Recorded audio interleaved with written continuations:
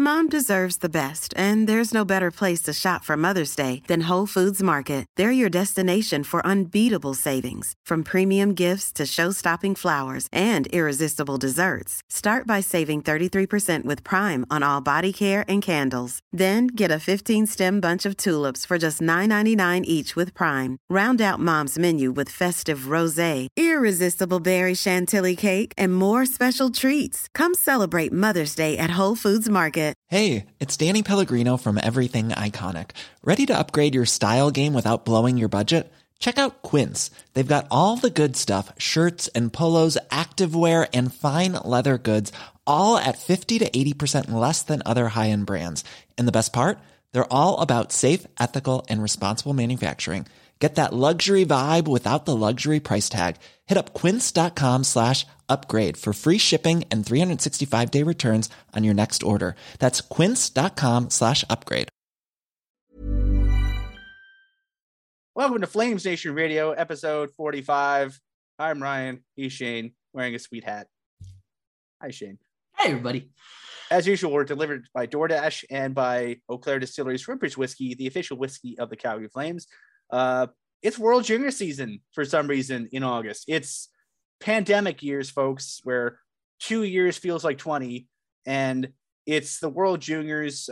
Originally, the 2022 World Juniors were held in December from Boxing Day to June or to January, whatever.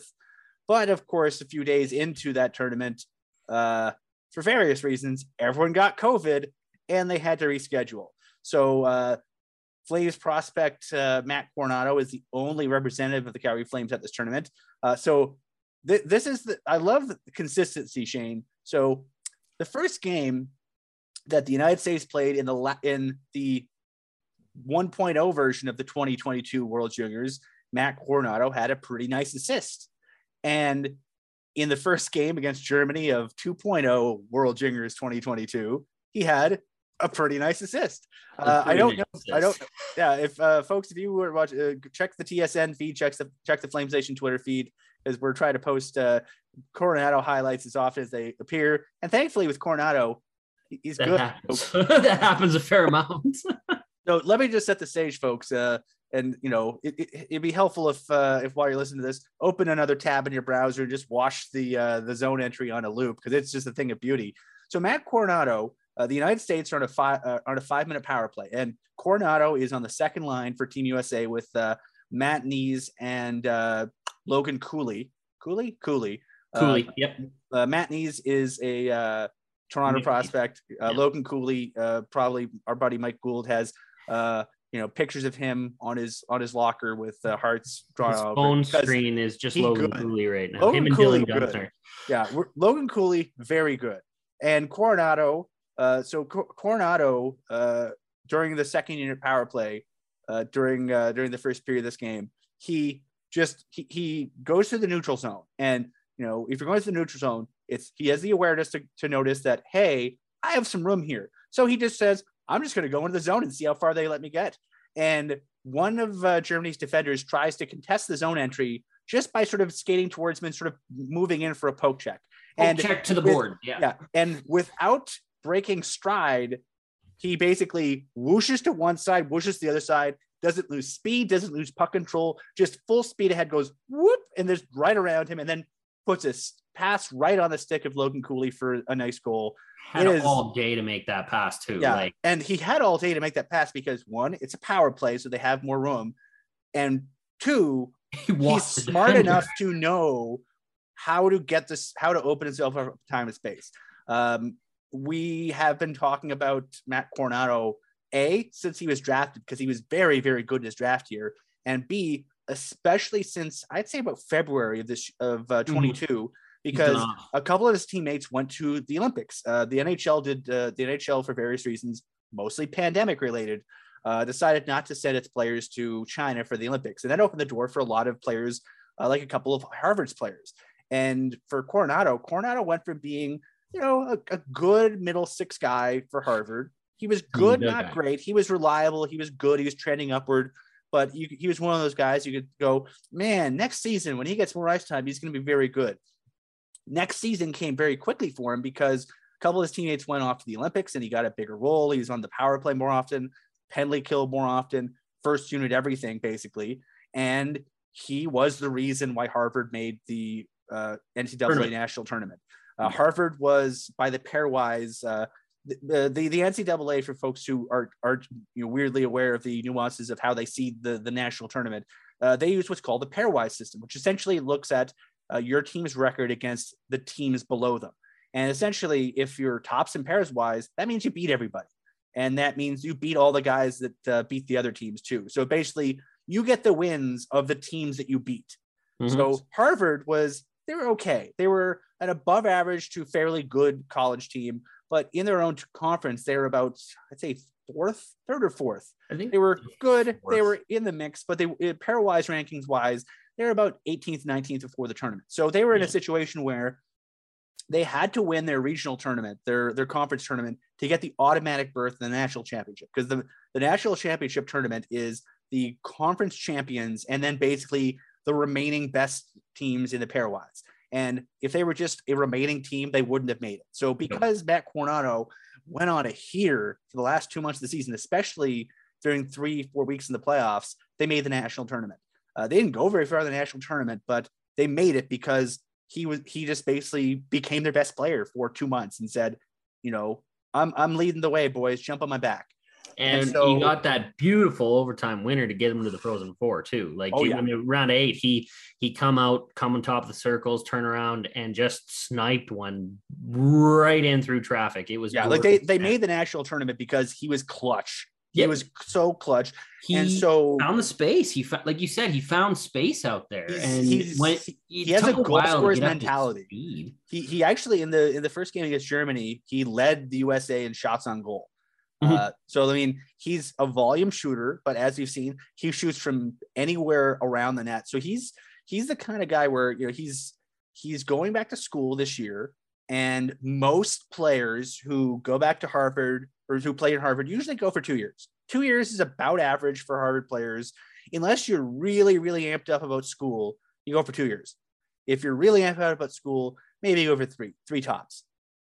But if you're Matt Coronado, you hate to say that the Flames losing Gaudreau and Tkachuk was a blessing in disguise, because I don't think it really impacted their ability to add a Coronado. Let's say the NCAA championship, the NCAA, the regular season ends at the end of February, playoffs about 2-3 weeks after that. So we're late March. Yeah. So we're thinking like 2 weeks after the trade deadline, 2-3 weeks after the trade deadline is when everything but the national championship tournament, like the Final Four, the national semis and national final, have happened. So unless Harvard goes to the big dance, unless they make the Final Four, and they might because they're going to be a good team this year, realistically, Matt Coronado could be joining the Flames by about mid to late March. And if you're the Flames, you go, he's physically, he seems to have taken a step. He seems a bit faster. He's a bit thicker. We saw him on that goal that got disallowed, just sort of crashing and banging in front of the net. He's willing to park himself in front of the net and take some abuse in order to get a goal. So that's a good sign. But he's also a guy that potentially he's going to be a key, if not the key player on a good to very good college program, and then gets tapped on the shoulder and, we'll probably fly out Conroy to sign to a contract because that's what Connie always seems to do. Father Christmas. But I think it's going to be really interesting to see how the season goes for him, because he's starting off, you're starting off with a fairly big time tournament, big time hockey. And granted, he plays one game. The second game for the United States is on Thursday night against Latvia or against Switzerland. Yep. And Switzerland played a good game against the Sweden. Yeah, on Wednesday, Sweden won 3-2 against Switzerland. But Switzerland, for anyone who's been following international hockey, it's basically the story of the last few years have been, Czechia has been good. Slovakia the last couple of years has really come on. But the Czechs or the Swiss have been really consistent for probably the last 10-15 years. Basically, anyone old enough to remember Sven Barachy's draft year, that this push for Swiss hockey into the upper tier of international hockey, especially junior hockey, has been going on for about a decade and a half. And they're legit. Like they don't win a lot, but they're in every game. They make you work for it. It helps when you get players that rise to prominence like Roman Josi and Nico Hischier and icons from your country that the kids can look up to and spark interest in the game over there. So Hischier going first overall, Josi turning into a stud. They were talking about even getting 100 points this last year with like 15 games to go, and it was very possible. So, and honestly, like it's good for Switzerland. We talk about representation in a lot of different aspects and a lot of different respects, and representation in every possible meaning of the sense of the word is really important. Just ask two random white dudes from Canada, but I would say representation for smaller countries, international hockey, like Germany. Don't undersell how important it is for grassroots hockey in Germany to have Leon Draisaitl as a damn good tippity top player, to have Austin Matthews for hockey in the Sun Belt, to, I think anytime you can have communities, places of the world, any kind of representation, any kind of increased representation in places that haven't historically been involved in hockey, it just makes the game better. And we talk about women's hockey in the past, and when, probably when there's more, high end international hockey to talk about during the year, we'll do our best to talk about it. And hopefully we'll twist some arms and get someone to come on with us who's more credible than us to talk about it. Cause women's hockey is just fun. Just like, junior hockey most of the time is very fun. But I just think, it's so cool to see Germany, Switzerland, like remember that year, was it the year that, I'm going to butcher. I'm going to misremember the year, so I apologize to all my. You talked about the year they went to the Final Four? No, I was talking about that too. But I'm talking about remember the Japanese team during. I do. Yeah, and actually, I remember vividly the last women's tournament in Japan. And I remember like the women's team scored a bunch of goals. I don't think they won at all or very much, but just like the cool thing for seeing, that home crowd to see their home country score goals in the Olympics. So I'm so jazzed to see smaller countries and countries that haven't had international success find ways of breaking through. Latvia is only in this tournament this time because of the Russia and Belarus of it all, which, it's, they're here for shitty reasons, but it's not, I'm so excited to see what Latvia can do with this opportunity, because, they pushed Canada a bit today. Like, it was 1-1 after one, and they only lost 5-2, I think, to a Canadian team with a generational talent on it. So Connor Bedard is nuts, people. He's nuts. But that's the whole thing. It's like, I think sometimes we look at things from sort of like the North American perspective, being like, yeah, Canada, and now to a lesser extent the United States, are always good and they're always expected to be good. Same as Sweden. Like, there's 3 or 4 countries that are always going to be good. Sweden, Russia, US, Canada is kind of the main 4. Finland's sort of the fifth team. Yeah. But now I think like it's if you find yourself at home with not much going on, turn on some of these games, watch as much as you feel comfortable or able to watch. But just it's so important for some of these smaller countries having these good showings against these bigger countries, against Canada, the US. Like, these are the teams that, it's like if you're playing the Stanley Cup champions and you're a rebuilding team, you want to see how far you can push them. You want to see if you can do it, because pushing these teams is going to be huge for their development. And I'm going to say, don't be shy to watch some games that are not maybe Canada, US, or Canada involved. I went to the entire World Juniors when it was in Calgary in 2012. I went to every single game, including Latvia was at that tournament too. And I found out that there was this young player, he was really young at the time, named Zemgus Girgensons. And I was like, that kid's pretty good. I was only 18, but I was like, that kid's pretty good. He looks like he could play in the show. And the pride of Latvia. Years later, he's been a staple. He's only a 4th line guy, but I mean, you need those in the NHL. Yeah. Guys, and honestly, like jobs. So think about Norway. Like, Norway has Emilio Peterson knocking on the door for NHL job at some point. But like, think about how important it was for that country. Matt Zuccarello just making it. Oh, like, that's incredible. Like, it's so, and his comeback story. Like, and Zuccarello's comeback. Zuccarello had to relearn how to speak. He had a brain injury. But yeah, he's nuts. He's a legit national hero in Norway because he broke through. He was the first guy to break through. And just who's next for Norway? Who's next for Latvia? Who's like that? Those are some of the question, exciting stories that come out of these tournaments. And like Slovakia 5-10 years ago was where Latvia is now.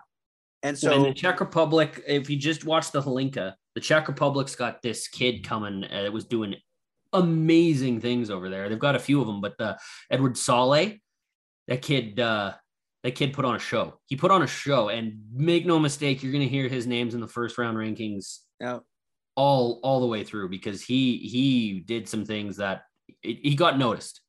And that's why these tournaments matter for these young guys, because not a lot of scouts can get over there to watch them on a day-to-day basis. And if they show up and they perform against the best level of competition that's at their age, it goes a long way. So they're motivated, even though this tournament's in the middle of the summer, the players are motivated. It's still some of the best hockey you can watch.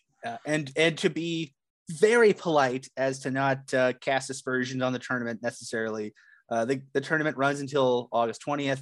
If you've watched television, you've seen good seats are still available. If you go to if you're in the Edmonton area, you got some time, you want to check out some hockey, World Juniors, put on your shades. The brightest stars in junior hockey are going to be playing this summer again until August 20th. So check it out.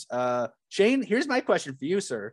So obviously the Flames have a few pretty good prospects knocking on the door. We mentioned Coronado, and I'm really curious your perspective. Like disclosure at the site, starting in about a week, we're going to start counting down the top 20 Flames prospects that we see. We did our annual panel. We all voted. Now we're going to be counting down. I believe the first edition of that countdown, the folks who didn't get votes, starts on August 15th, so this coming Monday, and runs straight through till basically when training camp starts. But Shane, so we're going to spoil some of this, but this won't be a surprise. The top 2 or 3 guys, we talked about Coronado. Coronado is in the mix for the top 2 or 3.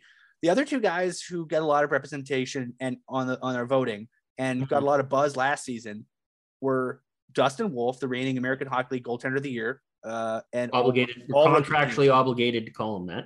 And Jacob Pelche, who's on the all-rookie team. So my question is, so right now, who do you see as the Flames' top prospect amongst those 3? Unless there's someone I'm not mentioning, but amongst I think amongst our voting panel, most of everyone had those 3 guys, 1, 2, 3 in some order. I was the oddball, and believe it or not, I had Dustin Wolf. I was the only one who didn't have Dustin Wolf ranked 1. That's because goalies are voodoo. Even though Dustin Wolf has been and won at every level he's played so far, goalies are still voodoo. And I like a good forward that is producing as more of a surefire shot than a goaltender. I've said it before, and I stole it from Daryl. I know 2 things about goalies: big saves, bad goals. Dustin Wolf tends to do both really well, so he still ranks high in my books. I am not going to understate what Jonathan Huberdeau being here will do for Jacob Pelche and his growth, but I still pick Coronado. It's still Coronado to me. I think he's got that little extra oomph that they haven't had for a long time. He is like we talked about it. We talked about his pass there. He's still a pure shooter. He said he shoots from everywhere. Well, it's because he's got if you're the guy with the best shot on the ice, you should be shooting the puck. I'll say this. So Dustin Wolf has been the top goaltender in the league has been playing in for the last 3 years.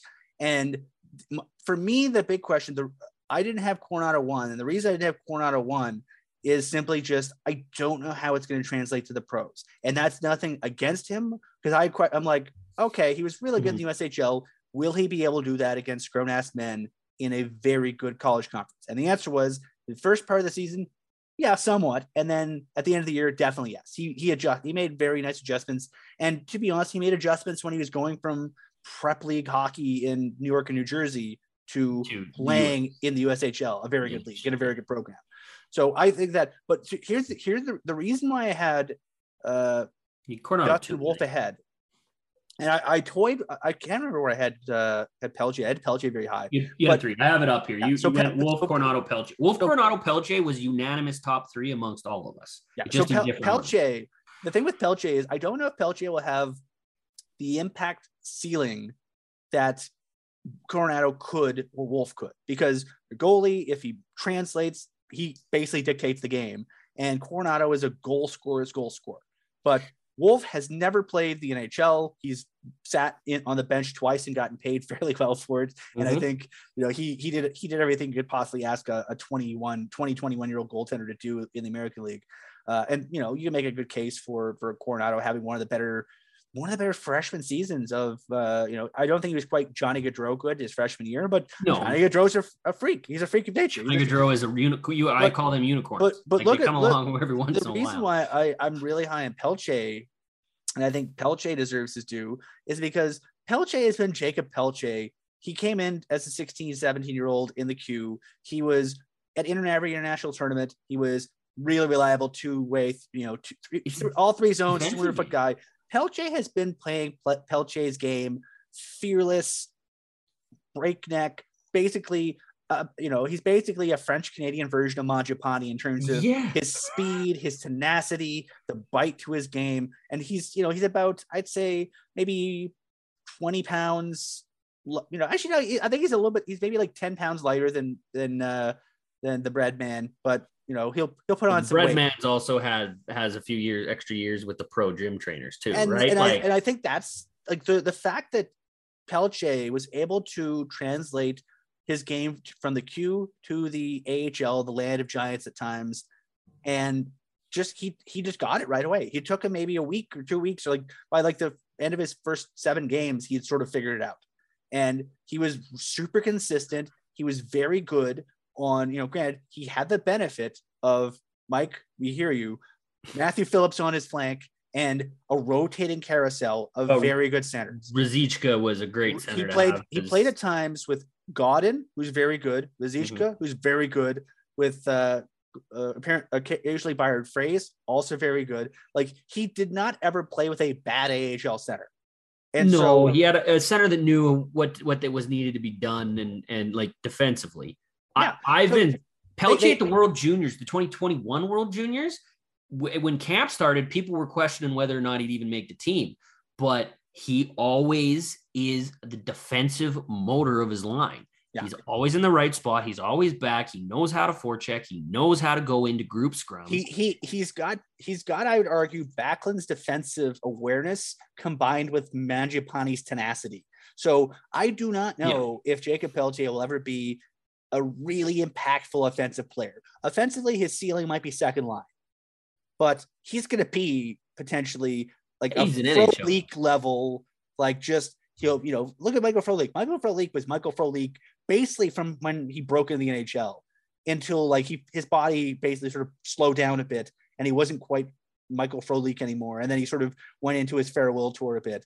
But Frolik, for about over a decade, just played hard minutes and did it well, and he did so many things to make your team, your lives easier. So I think Coronado is going to be the guy who's going to be on the more highlight reels, as we've seen already this week. Mm-hmm. But I think Pelche.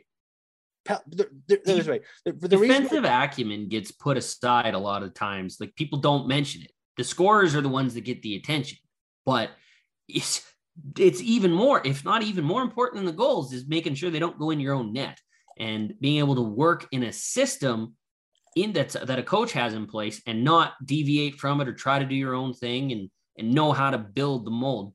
Pelche is a team player all the way, does what's asked of him, does it well, learns how to do it quickly, and thrives, and then just grows from there. He's learning to see the ice better. And one more time, I cannot understate how important Jonathan Huberdeau is going to be for him. Having another French-Canadian player in that locker room, he can ask him any question, anything he wants to learn. And let's be honest here.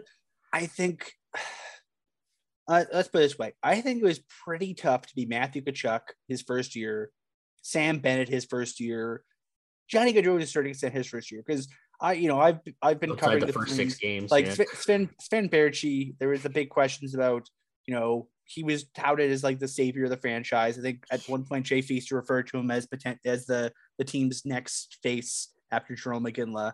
And I think that was just, he was mean. I really like Sven. I think he also said Jankowski was going to be the best player in his draft class. So I mean, Jay went big. They were confident. They were confident in their guys.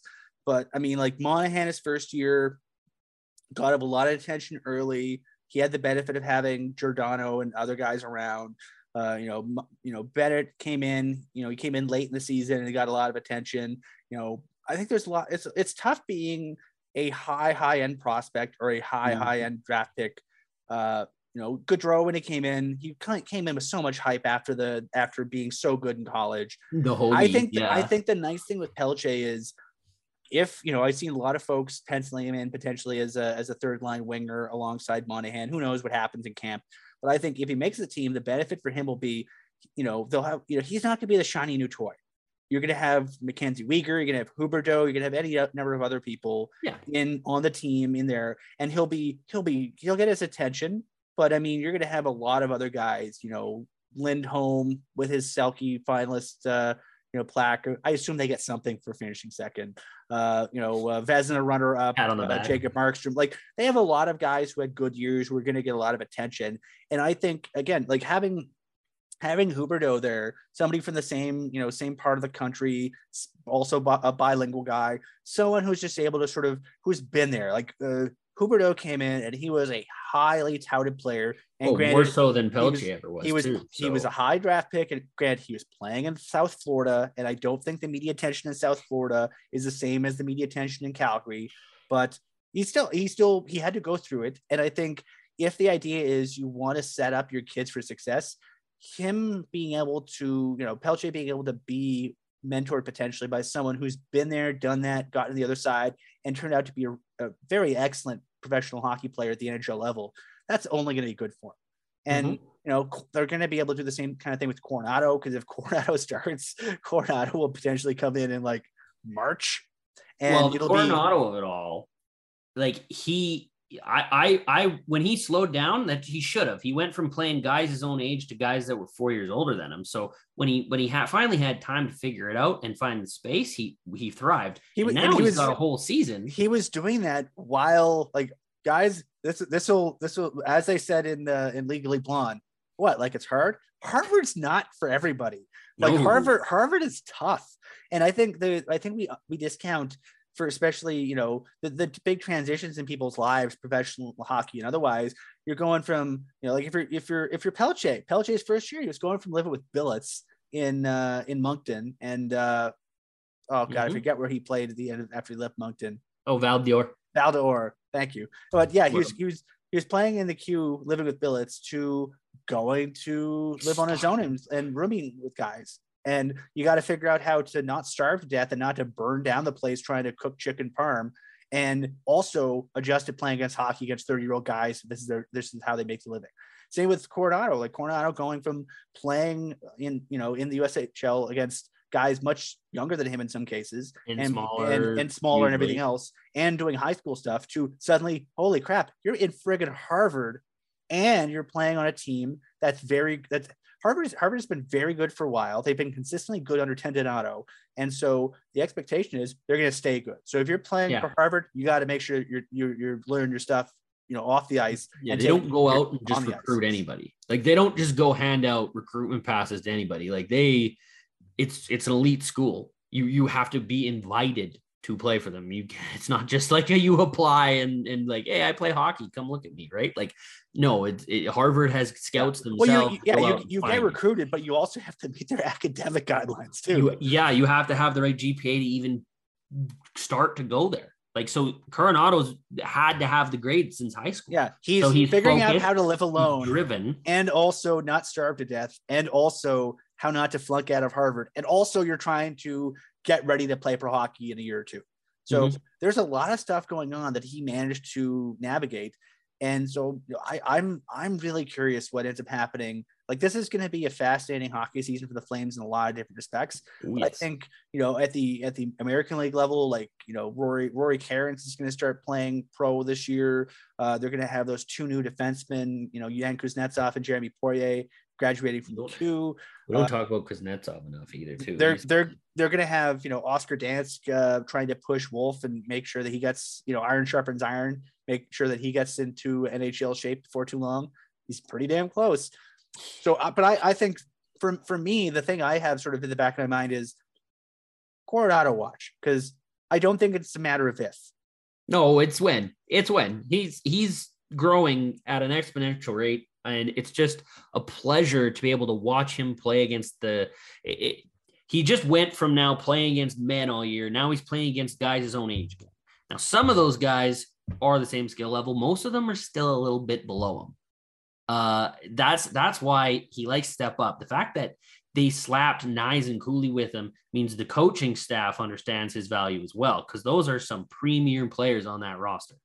And that's a line that's expected to score goals, and it's a line that's expected to produce for the United States. So it's fun to watch him. He'll be put in lots of situations. Like you said, he got his points on the power play here the other day. It's worth it. Flames fans, tune in. Or heck, if you're in Edmonton, well, if you're a Flames fan in Edmonton, first of all, sorry. Condolences. Second of all, go to the arena, because there's tons, a few seats, I think. There might be a few. Open.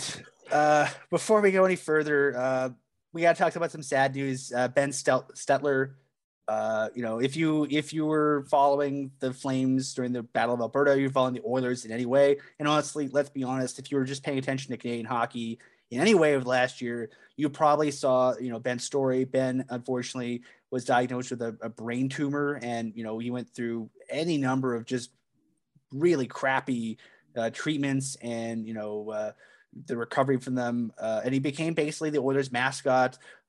He's that little guy with the chubby cheeks who just shouted, "Play La Bamba, baby." And it was just, it was so much fun. He seemed like he was having a blast, and the Oilers players, whether you like that team or not, seemed like they were really jazzed and energized by his presence. And unfortunately, we found out on Wednesday afternoon, from his father's Twitter account that Ben unfortunately passed away. So, we want to give our shout out to Ben's family and, everyone who was touched by Ben, because, just even from afar, it was such a blast getting to see him experience hockey. And, it's a game and it's meant to be fun, and Ben made it more fun. So we want to give a shout out to them. If you have the means to do so, really encourage you to donate to Kids Cancer Care. I believe is the one in Calgary.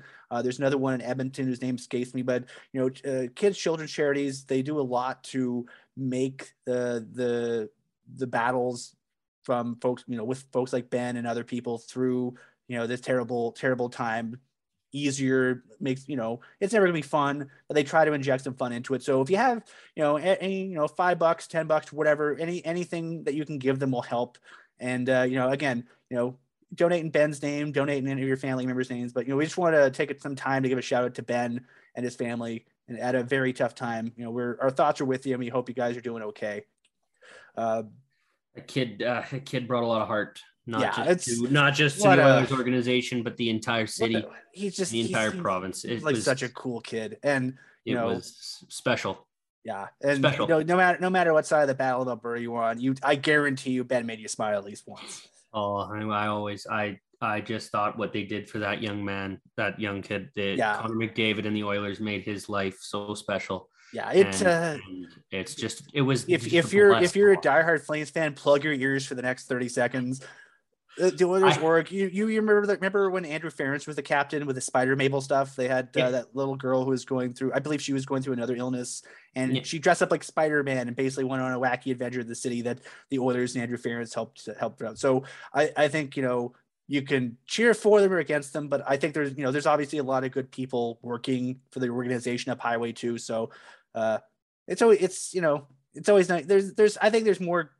We hear a lot about the bad stories, and there's obviously definitely some bad in the sport, unfortunately. But I think, when good stuff happens, you want to think about the good stuff and really put as much a shine on the good stuff as you do put a spotlight on the bad stuff, because, ideally the good outweighs the bad, and, you got to do what you can to get rid of the bad, but also make sure that we keep the good in it too. Speaking about good, this will be the most awkward transition we've ever done. So, hopefully, folks, you got a chance to go to Montana's the Rib Fest tour stop on Friday. We were told it was a good time. People had some very tasty food and very tasty ribs. The folks at Oilers Nation posted a lot of photos from the trip they had up north. A lot of messy faces. Hashtag Get Montana's Messy. But if you missed the stop and are still craving some ribs, we'd strongly encourage you to go to Montana's and check out their all-you-can-eat Rib Fest. It runs from now until September the 12th, and it features all-you-can-eat pork back ribs. And also for a limited time, try their Big Grill combo. So the Big Grill combo or trio combo includes, Shane, 4 bones of in-house smoked pork back ribs, a fire grilled chicken breast, both of them sauce to your liking, and here's the key, 2 grilled shrimp skewers brushed with a garlicky Cajun glaze. For a carnivore like me, that sounds absolutely. You get 3 kinds of meat, and none of them are pure red meats necessarily. They're all various shades of meat, so you're not going to get too full of too much. And then, of course, they come with freshly baked cornbread and your choice of in-house baked beans or coleslaw and seasoned fries. So again, runs at every Montana's restaurant through September 12th. And of course, September 12th, Flames Camp. If you thought the only way to get a more defined jawline with natural-looking results was through surgery, think again. Juvederm Volux XC is a non-surgical injectable gel filler that improves moderate to severe loss of jawline definition and can help you achieve natural-looking results with little downtime. Even better, this improved definition lasts up to 1 year with optimal treatment. No maintenance required. Improve jawline definition for a smooth, sculpted look with Juvederm Volux XC. For important safety information and to find a licensed specialist, visit Juvederm.com. That's JUVEDERM.com. Not for people with severe allergic reactions, allergies to lidocaine, or the proteins used in Juvederm. Common side effects include injection site redness, swelling, pain, tenderness, firmness, lumps, bumps, bruising, discoloration, or itching. There's a risk of unintentional injection into a blood vessel, which can cause vision abnormalities, blindness, stroke, temporary scabs, or scarring. Talk to a licensed specialist to find out if it's right for you. Mom deserves the best, and there's no better place to shop for Mother's Day than Whole Foods Market. They're your destination for unbeatable savings, from premium gifts to show-stopping flowers and irresistible desserts. Start by saving 33% with Prime on all body care and candles. Then get a 15-stem bunch of tulips for just $9.99 each with Prime. Round out Mom's menu with festive rosé, irresistible berry chantilly cake, and more special treats. Come celebrate Mother's Day at Whole Foods Market. Since 2013, Bombas has donated over 100 million socks, underwear, and T-shirts to those facing homelessness. If we counted those on air, this ad would last over 1,157 days. But if we counted the time it takes to make a donation possible, it would take just a few clicks. Because every time you make a purchase, Bombas donates an item to someone who needs it. Go to bombas.com/ACAST and use code ACAST for 20% off your first purchase. That's bombas.com/ACAST, code ACAST. Opens the week after there. So if you're going to go to Rib Fest, you have a bit of time to get into training camp shape. And yes, round is considered a shape. If you're on the hockey club, probably don't want to be in that shape. But if you're just watching hockey like many of the rest of us, you don't need to be in too good a shape. You just need to be able to get up the stairs. As long as I'm in good enough shape to walk up to the press box, I consider it a good start to the season. Yeah, if you can successfully hold a beer and a pocket dog and watch the game, you're doing all right, folks. So Shane, last week we recorded a podcast, and then the day after the podcast, at friggin' 9:00, Grouchy Living did some more business. At night too, like at night when I finally settling in, I'm like, okay, nothing good is gonna happen. Bam! So dooby doo, baby. So Jonathan Huberdeau, as some of you may remember, on I believe the 22nd of July. It was the 22nd. I'm bad at dates. But late July, the Flames acquired Jonathan Huberdeau from the Florida Panthers in exchange as part of the Matthew Tkachuk trade. Matthew Tkachuk signed a long-term deal with the Florida Panthers. It was a sign-and trade, so technically the Flames signed the deal, but Florida negotiated and said, file this with the league. And then they did so. So it's sort of it's technically a Flames contract, but they had no part in outside of handing it in. I think Brad said it's the first actual one in league history. Yeah, because the pure heart of the sign and trade is you negotiate it and I'll just file it on your behalf and then trade the guy. So history was made in that respect. History was made with the Huberdeau trade or the Huberdeau contract. So it was smart. 8 years, $10.5 million a year. Very heavy on signing bonuses. I believe $61.5 million in signing bonuses on an $84 million deal. So it is signing bonuses are about as much as they committed to Monahan. Not more. Oh yeah. So yeah, the signing bonuses alone. It is the largest contract in Flames history. It is, see if I remember the top of my head. So $84 million is the largest deal in Flames history. If you include Tkachuk, it is a little bit more than Tkachuk. If you think Tkachuk wasn't really a Flames deal because it was a sign and trade, then the biggest Flames contract ever was Sean Monahan, who's currently in the final year of a deal that pays him $44.625 million. So it is almost $40 million more than Sean Monahan's making with the Flames. From a length perspective, it is, depending on whether or not you count the Tkachuk deal, it's an 8-year deal, which is either outright the longest deal the Flames have ever made or tied with Tkachuk. The second longest one was Sean Monahan, who got 7 years. Again, this is the final year of that deal. And in terms of AAV, in terms of cap value, $10.5 million is the largest Flames deal ever signed. It beats both Tkachuk's deal with Florida and the one spiritually I feel is the biggest Flames deals. Matthew Tkachuk's previous Flames deal was $7 million for 3 years.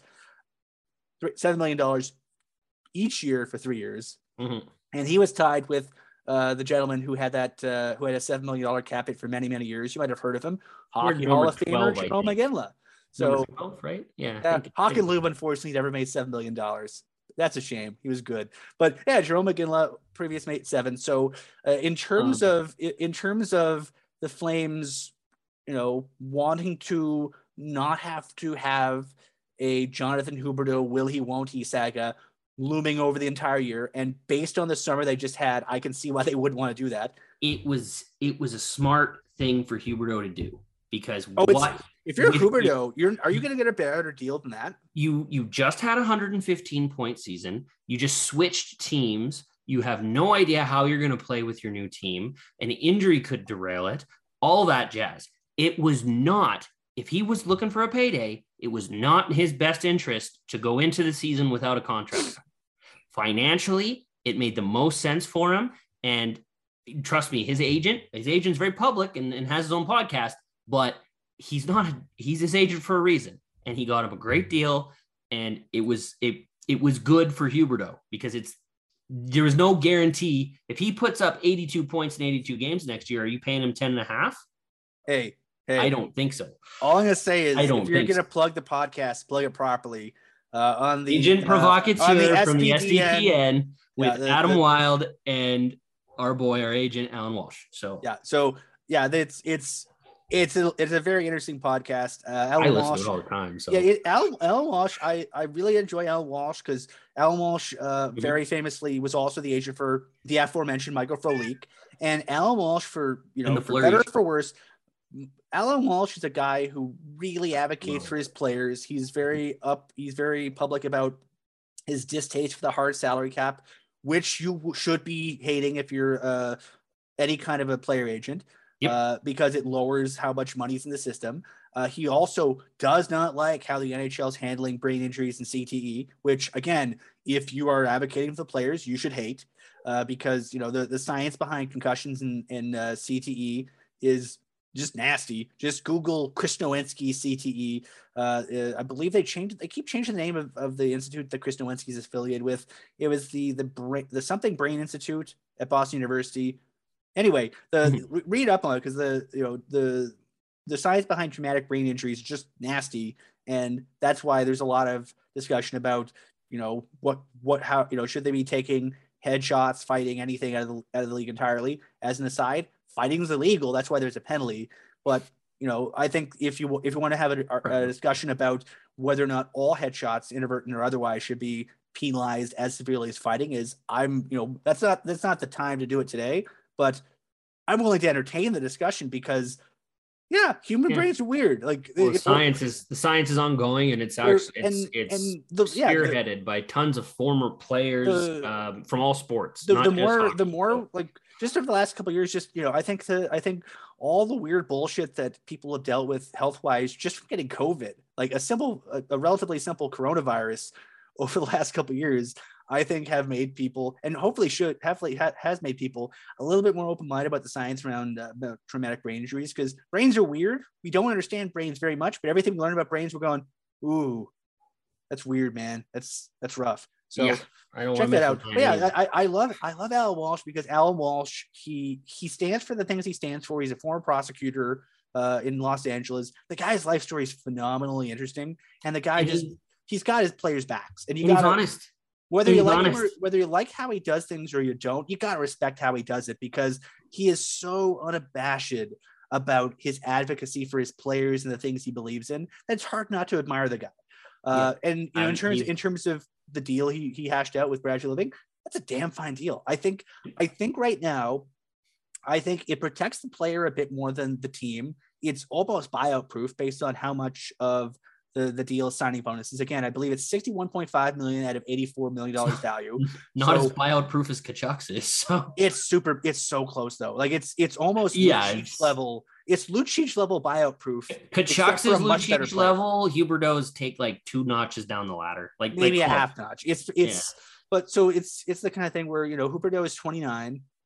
That he's going to be under contract for the Flames. His new deal doesn't start until next year. So we have an entire year under his $5.9 million deal before he almost doubles his pay. Yeah, so he's 9 years. Like I know 8-year extension, but he's a Flame right now. It's an 8-year extension that starts when he's 30 in a year. Yeah, they only have 5 guys signed past 3 seasons. So there's a lot that could happen after this year or going forward. The Flames are in a very fluid situation. Yeah, the main pieces locked in right now are Anderson, Mange, and Hubie. Yeah, and the goalie. And Markstrom, but they've also got the future in that planned out for. Yeah, but I think if you're Treliving, I completely get why you do it now, because you don't want to. He's good, and you got him put in the deal because you think he's very good and he can be the guy for you for the foreseeable future, and so you want to get that deal done. And if you're Treliving, like if you're the Flames, you probably go, okay, if you wait a year, maybe his AAV comes down, maybe. But if he waits a year, maybe you're having a conversation with him going to market and seeing if he can get a better deal somewhere else. So you got to remember, there's protection either way. He wasn't playing with the best players in Florida either. He wasn't on the same line as Barkov. He was on a line with some former Flame, Sam Bennett, and Sam Reinhart. He was with Sam's for most of the year, while Barkov was with Verhaeghe and Duclair. He's gonna be stapled to Lindholm. Like barring some random experiment from Mr. Sutter, Huberdeau and Lindholm will be stapled together. Who their winger is, I don't know. It could be Mange, it could be Dubé, it could be Coleman. We don't know. It could be a bunch of different people. But Huberdeau and Lindholm will be stapled together. Okay. Lindholm is a hell of a shooter. Lindholm has the best shot on the team, and having Huberdeau being able to feed him the puck is not insignificant. Okay, it keeps Lindholm at a 40-goal projection for me personally. Does anything about the Huberdeau deal make you nervous? You have to. If you let him go, you just lost players for nothing in a one-off shot again. Like you needed to do something, and you need to have someone of significant value within your organization. I like it. I don't. Everyone's like talking about worrying. He's been a point per game player for 4 seasons. My thing is like his defensive metrics aren't great, but everyone else on the team is. You mentioned the idea of having only a few guys locked in for a while. I think that's the important part, because let's be honest. Like, is Lindholm a better player than Huberdeau? Points wise, no. Defensively, yes. I think but I think overall you're going to pay for production, so you're probably going to be paying Lindholm less than Jonathan Huberdeau long term. And Huberdeau's it sets the bar though. Like I think that's the thing for me, because we'll get into this in a second. So the 2 contracts, I think the 2 most important contracts that are coming up for the Flames in a couple of years are Elias Lindholm and Noah Hanifin. Yes. And so your best forward is Jonathan Huberdeau. Your next best forward signed for a while is Amadou Mangiapane. And so you have a guy making 5.8 and a guy making 10.5, and all you know is, okay, Lindholm's going to fit in somewhere here. Yeah, he's not going to go over. He's not going over Huberdeau. And I no think, one will go over Huberdeau for as long as it took to go over Iginla. Yeah, so I think if the idea is you want to set your salary structure as much as you can in terms of roles, in terms of whatever, your veteran guy who scored 115 points, who's been in the league for forever, who's done everything but win a Stanley Cup, he's your top paid guy. Yep. And then everyone falls under there. So I think for forwards, the slotting works. And for defensemen, I'm really curious what they do. I think that I know, the Salamvology that TSN mentioned, he talked to someone who's basically said the Flames are going to really start talking trick with Mackenzie Weegar very soon. Mm-hmm. Mackenzie Weegar by default is the Flames' best defenseman. Well, it's not by a lot, but he's probably the best defenseman. Well, the Flames have their long-term deal that they signed Anderson to compare a bit. Point total wise, Anderson's actually had better point totals. Weegar has way better defensive. But Weegar's 4 years older. That as well. So Weegar's going to get UFA years paid. And that'll Uscally's pay a bit, but that sets the ceiling though. But it sets a baseline for the team. Like if you're not the baseline, man. That sets the ceiling. The Anderson, I'm talking Anderson's. No, yeah, Anderson sets like the median, but I think Weegar will be more than that at least, but how much more based on production versus defensive acumen? But especially with Hanifin coming up for a new deal, Weegar signed to whatever deal he gets, and I assume he's going to sign something, or the Flames are going to try to get him to sign something before the season begins. Yeah. Once you get Weegar done, you got your goaltender signed for a while. You got your best center or your best forward in Huberdeau signed for a while. You got your best defenseman signed for a while. And then two right shot defensemen signed for over 4 years. Yeah. So then your slotting fits, and then it's just a matter of finding who fits around them. Well, and then this year's important too, because the Flames are so deep on defense, they eventually might look at moving one, depending how everything slots out. I don't know if you're going to find a more salary efficiency though. Like, I think that's my big issue with that. It depends how the season actually goes. How the on ice results dictate your moves. So, and okay, here's a side question for you. So, the Flames blue line looks fairly well set, at least for the next year or so, because they got what? At least two. They got the right. They've got Anderson, Weegar. Well, Weegar for one, but Anderson, Weegar, Tanev, and then Zadorov, Shillington, Hanifin. Yeah, that's a great top six. And they have a couple years for Zadorov, so that gives them a bit of time. And if the idea is, if you're thinking, I can just thinking out loud, if you look at the Flames depth chart and their prospect guys in goal, you got Wolf coming, and maybe he might not be a starter right away, but in a year or two, maybe he takes over for Vladar, and then he can start spelling off Markstrom as Markstrom gets deeper into his 30s. That makes sense. For forwards, you got Connor Zary, who's going to be pushing for a job pretty soon. He had a very, very good second half of the season. Not quite Coronado good, but relative to his position in the organization, quite a good second half. He was very good in the last 6-7 weeks of the season. So he's the center making a push. You got a Pelche who will be potentially a middle six guy this season if he has a good camp.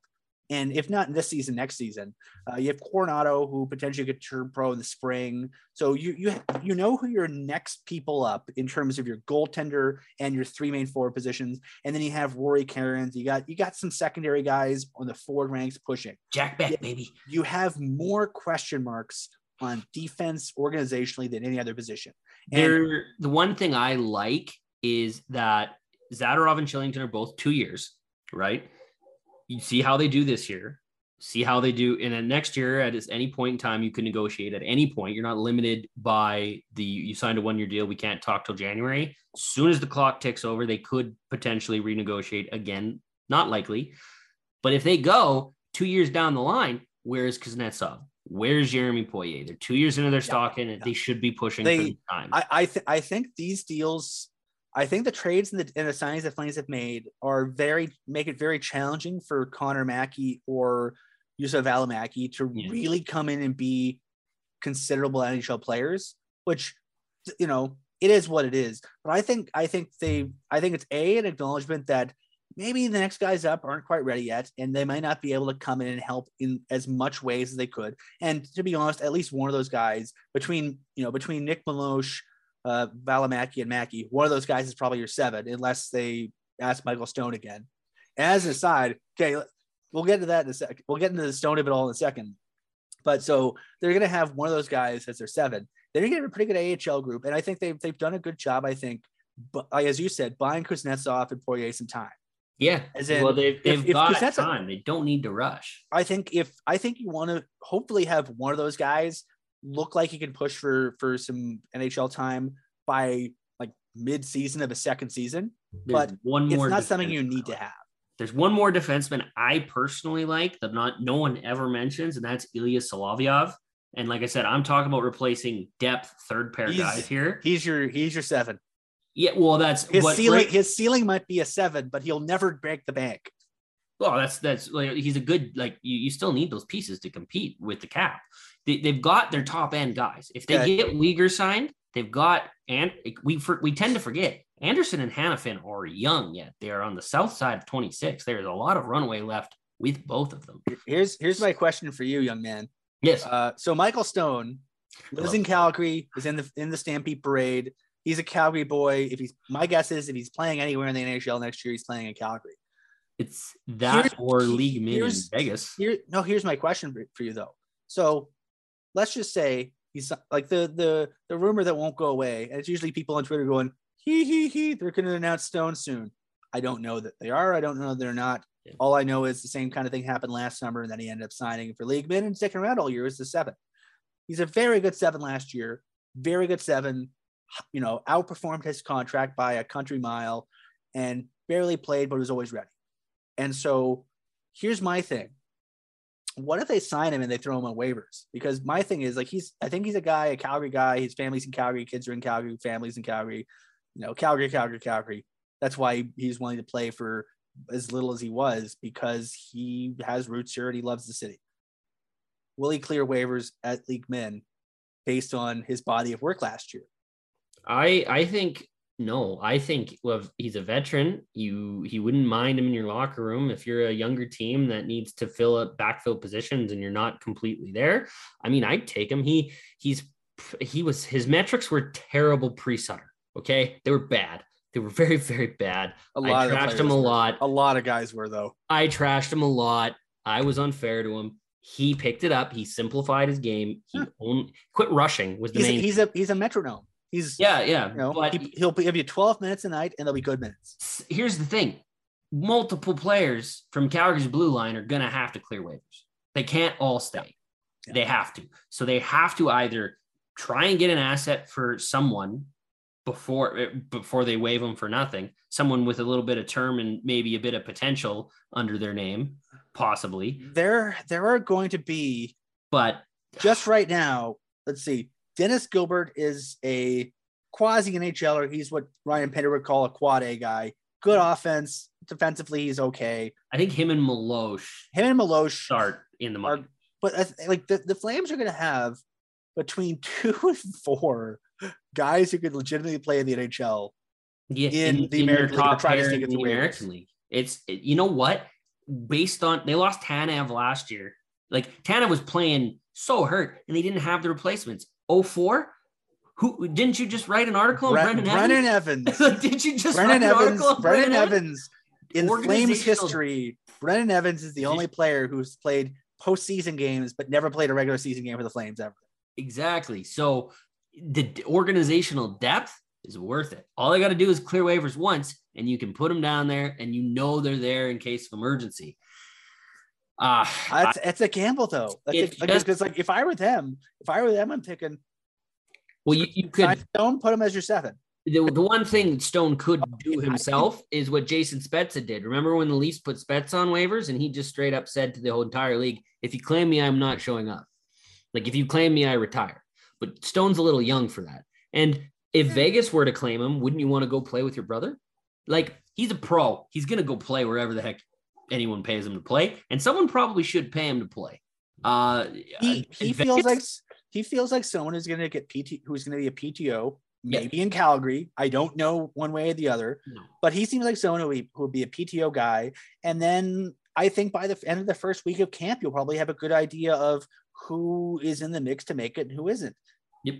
And I don't think he clear though. Expensive, like you said, with the cap squeeze right now. It's kind of like a Robin Hood situation. The rich stay rich and the poor stay poor. Like the baseline guys are signing league min $750,000 contracts because that's all that's left for them to scrape and grab. So like Calgary's nice. Calgary pays their depth guys a bit more. They pay Kevin Rooney 1.3. They got Trevor Lewis at 800,000. So like they go a bit more over the bottom tier. I bet you. I bet money. Here's a crazy ass idea for you. I love crazy. Okay. If you're Michael Stone could probably make more money somewhere else outside of Calgary, right? Yes, he would. Okay. So if you're Michael Stone, would you be willing to play for like he probably could be getting like $1 million change, right? Like low million-ish, right? Yeah, I below right now, just with the how many teams are over the cap. So you're thinking like probably like 900, 800, whatever. Yeah. If you were him, yeah. Okay, let's play this game. Who says no? Michael Stone, 1 year league minimum with a no move clause. Oh no move. No, I would never sign a league min player to a no move clause. Nope. No move clause ensures that he can't be waived. So he's basically stuck as your 7 all year. And he has a guarantee that he's your 7 at least all year. You better be one of my best players if you have a no move clause attached to you for any reason, or you've been the only reason I would dangle that. The only reason I could dangle that is going, if you're thinking he could make more somewhere else and you want to keep him, but you want to keep your cap hit down. He's a league min and you'd be able to squeeze him down from like $1 million or 900 down to 750. You just, I fundamentally that I would never. I would never even entertain the possibility that maybe signing bonus. No, not even then. You got our outside rookie contracts. You got to be pretty dang good to get a signing bonus. So it's just not in his cards. I think some team will play him. I think he'll go play somewhere else. He should play. He was good last year. Doing what, like 30? He was. Yeah, like he was good. He was good, and he was good. Like when the Flames needed him, when they broke glass and went, "Oh no, what do we do?" They broke glass and they had Michael Stone to fall back on. Few teams in the entire league times last year. Few teams in the league had an insurance policy as good as Michael Stone. And who's got a young defense that they want to test out, and they could put Stone in the press box? He'll gladly collect his NHL paycheck and play 20 games a year. He just did that. He's the perfect 7. If he's the perfect 7, because he'll give you exactly what you expect. You're not trying to develop him. He's too good for the minors. It's where he's at. I've turned into a big depth Stone guy. Daryl Sutter's changed the way I viewed hockey, and now these depth guys, I see value in them in different ways. Honestly, man, like once I started getting into the locker room and getting to know some of the players and sort of some of the roles, I think you need to have the right people with the right mindset to be your backup goalie, to be your 13, 14 forward, and to be your 7th defenseman. Because you need guys who do not mind that they're not playing a ton because they value the time they get. They don't feel entitled, but they're hungry. Like Dan Vladar, guys, right? Yeah, like Jordan plays, but he's 4th line guy, but they've got a spot for him because he is the glue to their Carolina locker room. But Dan Vladar last year, Dan Vladar was so happy that the Flames wanted him and that the Flames got him and basically said, Dan, here's your job.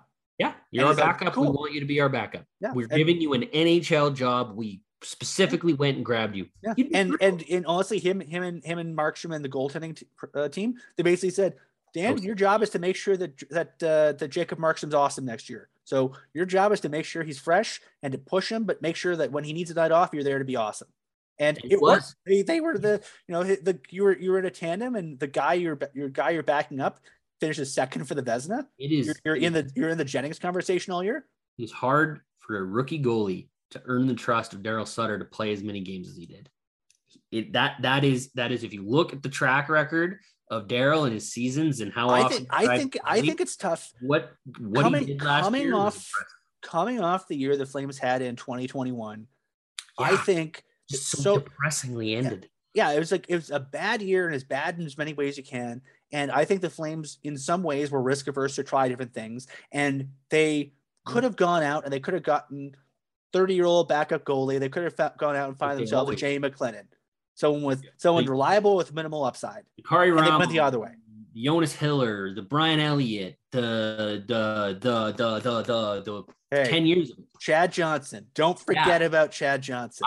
Chad had a good year here. It's his best year he played in the league. That was a good year he played in the league. But that's like they could have gone for, let's be honest, boring, low ceiling, high floor, safe picks. They went with a kid who barely played in the NHL before, and he was awesome. Yeah.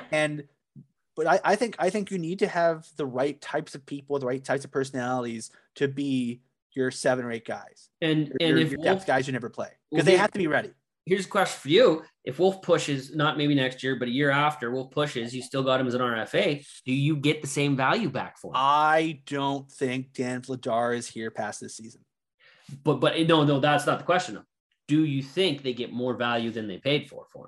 Because they paid a 3rd round pick for him. Do you see anything bigger than that coming back? I think you can get a second for him. Or if you get a third, I think if he has another really I think you get at least a third. If you only get a third for 2 years of Dan Vladar, it's worth it. If you get anything more, then your asset management is going up. I don't think Dan Vladar is here past 22-23. If you get a third back, you didn't pay anything for him. You just got him for 2 years, and you just used the contract slot for 2 years. The pick back. Yeah. Like the Dan Vladar acquisition. If the only thing that you accomplish with acquiring Dan Vladar is finding a guy to keep Markstrom fresh and buying 2 years of development time to get Wolf ready, it is worth it. Oh, every penny of that 3rd round pick. And if he has a great year this year, like same or level, there's going to be a team looking for a young goaltender that might if he's merely fine, if he's the same as he was next year, if he doesn't take a step, I think he easily get a 3rd rounder back. Like, how much do you see young goalies go? Like Cam Talbot left the Rangers. Georgiev just got a 3rd and a 5th from Colorado. Played a bit more than Vladar has so far, but yeah, you're not wrong. But like the market, you can get more back. So I love that. That's one of my favorite moves Brad did going into last year was the backup goalie. I was a little iffy on the Zadorov and the Branson of it all, but Daryl took care of that for me. So yeah, we're all good. Yeah. I'm very curious what ends up happening in the next few weeks, because we're a little bit less than a month away from beginning of rookie camp. Oh, rookie camp. I think we're 5-6 weeks from training. I think the second Wednesday or second Thursday in September is when rookies report. Then they head to Penticton. They have a week in Penticton for a weekend basically in Penticton. And then a day off. Then I believe the Wednesday after that or Thursday after that, main camp opens, and then we're off and running. And then before you know it, we're going to be talking about the Battle of Alberta 2.0 in the playoffs this year. Oh, we got it again. We got to win this one. We got to do it again. That was too much fun. How long was the wait again? 30 years? I don't want to think about how long it was. It was too long. 32 years.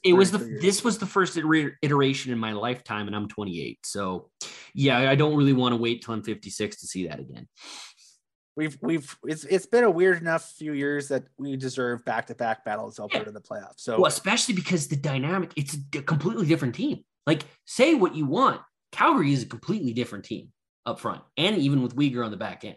So it's all different. This entire year is I'd say half blank slate. What's the old saying, my friend? Iron sharpens iron. Yeah. All I'll say is I was very privileged and lucky to grow up in this market. I'm old, so I grew up in the late 80s, early 90s, getting like the tail end of the glory days of the 80s Oilers and Flames. Holy crap. That was some fun hockey to watch as a kid. And we don't talk about the 80s Flames enough because they were the second best. I don't think it's possible to talk about the 80s Flames enough. They were the second best team in the NHL for pretty much the whole decade. Yeah.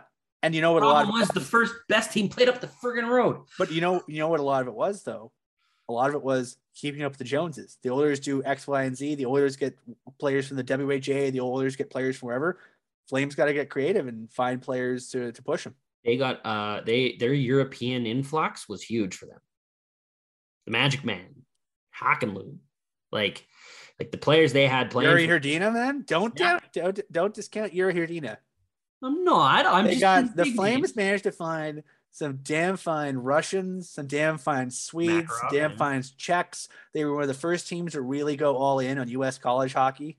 Joe Nieuwendyk, Gary Suter, Joel Otto. Goal rookie season, Joe Nieuwendyk. Like, geez, that's insane. That's insane, by the way. Anyways, we'll get into the history of it. Train went off the tracks, players.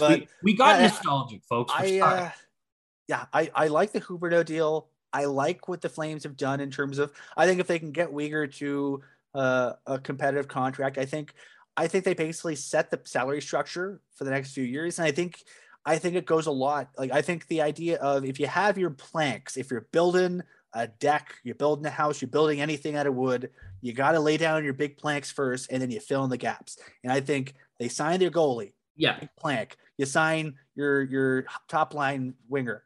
Boom. Another plank. If you get Weegar done this offseason, whap, another plank down. And then that's all your big business. And then you can just fill in the gaps. Even if Weegar doesn't get signed pre-year, after all those years in Florida, he'll play in one Battle of Alberta, hear that crowd. And I don't like going from that to that. I don't know if you can turn that down. Like, the crowd alone, like the Canadian crowd, now the media pressure is going to be crazy, but the crowd alone, the Canadian crowds are special. Whether it's Calgary, whether it's Toronto, whether it's Montreal, whether it's Vancouver, I don't care. The Canadian crowds are different. They've got that passion inside of them. We're horribly biased. We mean no disrespect to the fine people of South and Central Florida. You're loud in the playoffs. You've been loud. You've had reasons to be loud the last few years. Canadian crowds are loud when nothing's happening. Yeah, like you could be down 6-0. Like I was at a Flames game once. David Schlemko, they were losing. Schlemko did a spinorama behind the net, and the whole crowd, the entire Saddle Dome, started chanting, "Let's go Schlemko." For like the next 20 minutes. The Calgary Flames. It was a waiver claim. Calgary Flames fans turned David Hale, the Hailstorm, the man who set the NHL record for most games without a goal. Score a first goal to begin a career. They turned the Hailstorm into a freaking meme before it was really big on the internet. Because people were a thing. God bless David Hale. What a great guy. I remember that. Because it took him like 3 years to score his first goal, didn't it? I think it was like 150 something games. Like, I'll double check that. But it was a lot more than that. It spanned several teams too. Yeah. The Hailstorm. Yeah. With that, we're never gonna top the Hailstorm, so we might as well stop now. Flames Nation Radio has been brought to you by DoorDash and by Eau Claire Distillery. Rupert's Whiskey, the official whiskey of the Calgary Flames. We'll be back in a week to talk about the World Juniors and how they're going so far. More Coronado talk, and maybe we alluded to it this week. Next week, presuming that he doesn't sign in the next week at 9:00 on a Thursday. Yeah. Hint, hint. Brad, stop it. Then we'll have a discussion about what do you pay Mackenzie Weegar? What would be a good salary? What would be too much, too little, too long, too short, too whatever? We've already talked about the first two planks. We'll talk about the third plank next week. For Shane, I'm Ryan. Thank you very much for joining us on Flames Nation Radio. We'll see you guys next week. Have a good one. Mom deserves the best, and there's no better place to shop for Mother's Day than Whole Foods Market. They're your destination for unbeatable savings, from premium gifts to show-stopping flowers and irresistible desserts. Start by saving 33% with Prime on all body care and candles. Then get a 15-stem bunch of tulips for just $9.99 each with Prime. Round out Mom's menu with festive rosé, irresistible berry chantilly cake, and more special treats. Come celebrate Mother's Day at Whole Foods Market. Even on a budget, quality is non-negotiable. That's why Quince is the place to score high-end essentials at 50 to 80% less than similar brands. Get your hands on buttery soft cashmere sweaters from just $60, Italian leather jackets, and so much more.